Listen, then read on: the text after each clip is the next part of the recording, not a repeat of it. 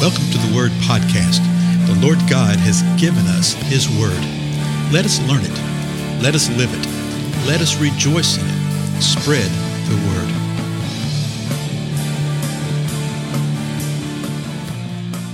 Blessings, everybody.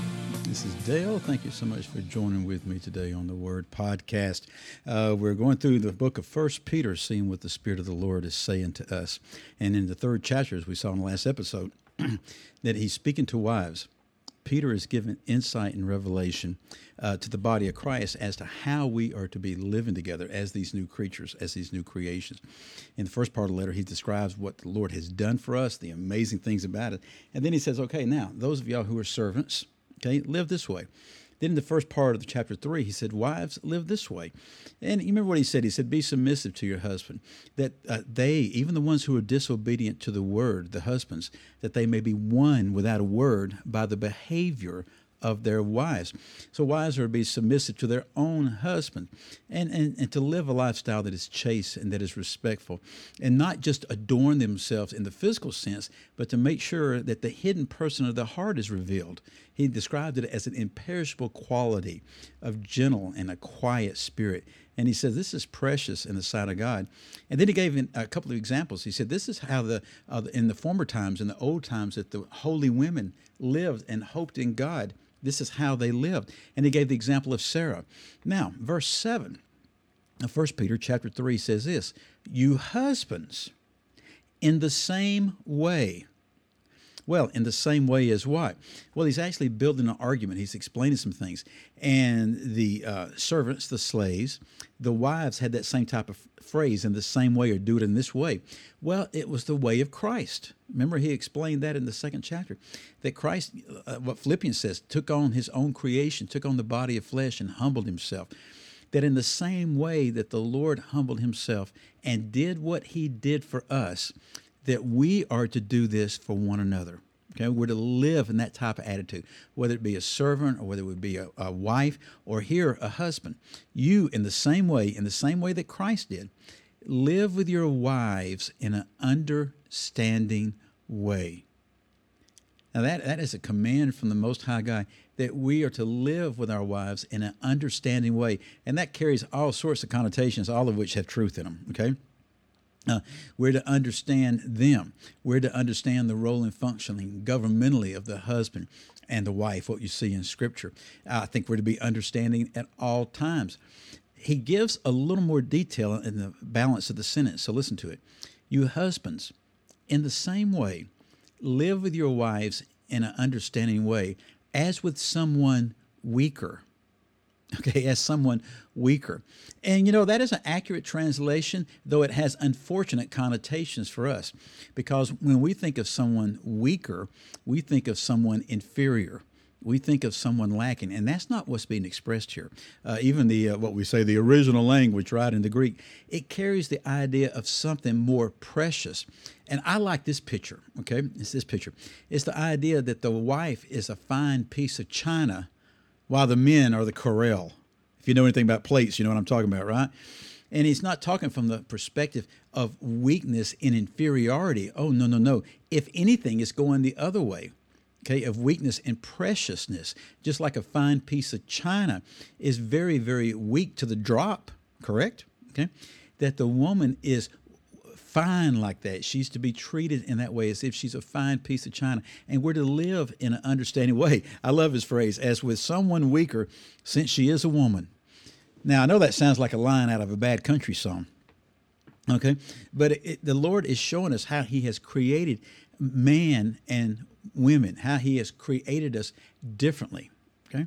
And he says it's the husband's role to live with their wives in an understanding way, and to do so in a way of realizing that she is very, very precious, that she is the woman that God has granted unto you, and that you're to live with her with that understanding.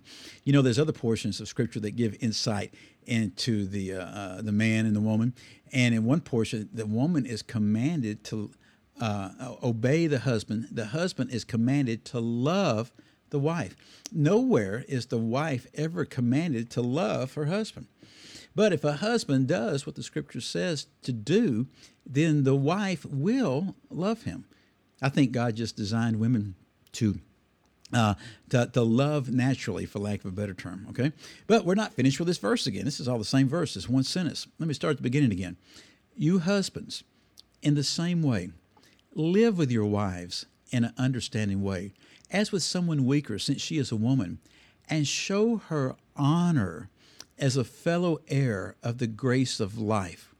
So particularly in that society, but also in our society, a lot of times people want to point back and say, well, they were very patriarchal back then. The women didn't amount to anything. They did this and that to women. Well, that's true. Okay, that's true. But we can't just sit there and say, well, these verses only apply for such a time as that. Okay, we are to show her honor as a fellow heir of the grace of life. This was a profound revelation for that entire society, even for the Jewish people. It was a profound thing that the woman would be a fellow heir, would be considered to be of equal related to the grace of life, that God grants unto women and men both. Paul in his writings spoke about that, whether you be Jew or Greek or male or female, free or slave, okay? That we're all equal when it comes to being an heir of grace. So Peter says the same thing. He says, show her honor as a fellow heir of the grace of life. Now, believers are to honor one another. That's a major thing that I think we're sort of lacking today, but that he shows us in the Word, that we are to honor one another, believers. But particularly men, husbands with their wives, honor them as a fellow heir of grace. Then the last part of the phrase, so that your prayers will not be hindered. Well, that's interesting, isn't it? In other words, there is an action and a reaction related right here, that your prayers will not be hindered. What does it mean for prayers to be hindered? In other words, there's something that can cause the prayer that you're actually lifting up to not so much not be heard, because God hears everything. He's not limited in anything like that. But the move of the hand of God is not going to happen. And I think it boils down like this, that if you're not living in an understanding way, if you're not honoring the wife as someone who is a fellow heir and is someone who is precious, if you're not doing that, then what are you doing? You're not manifesting the very presence of God in that relationship, and it's going to hinder everything else.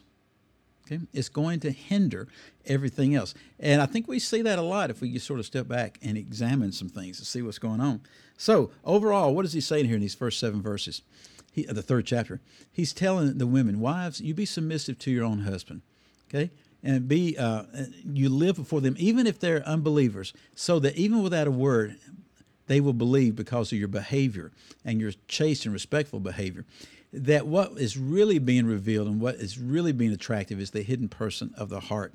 And then he said, husbands, you live in the same way. And both of these are in the same way as how Christ did for us, that you live with your wife in an understanding way. That is a commandment.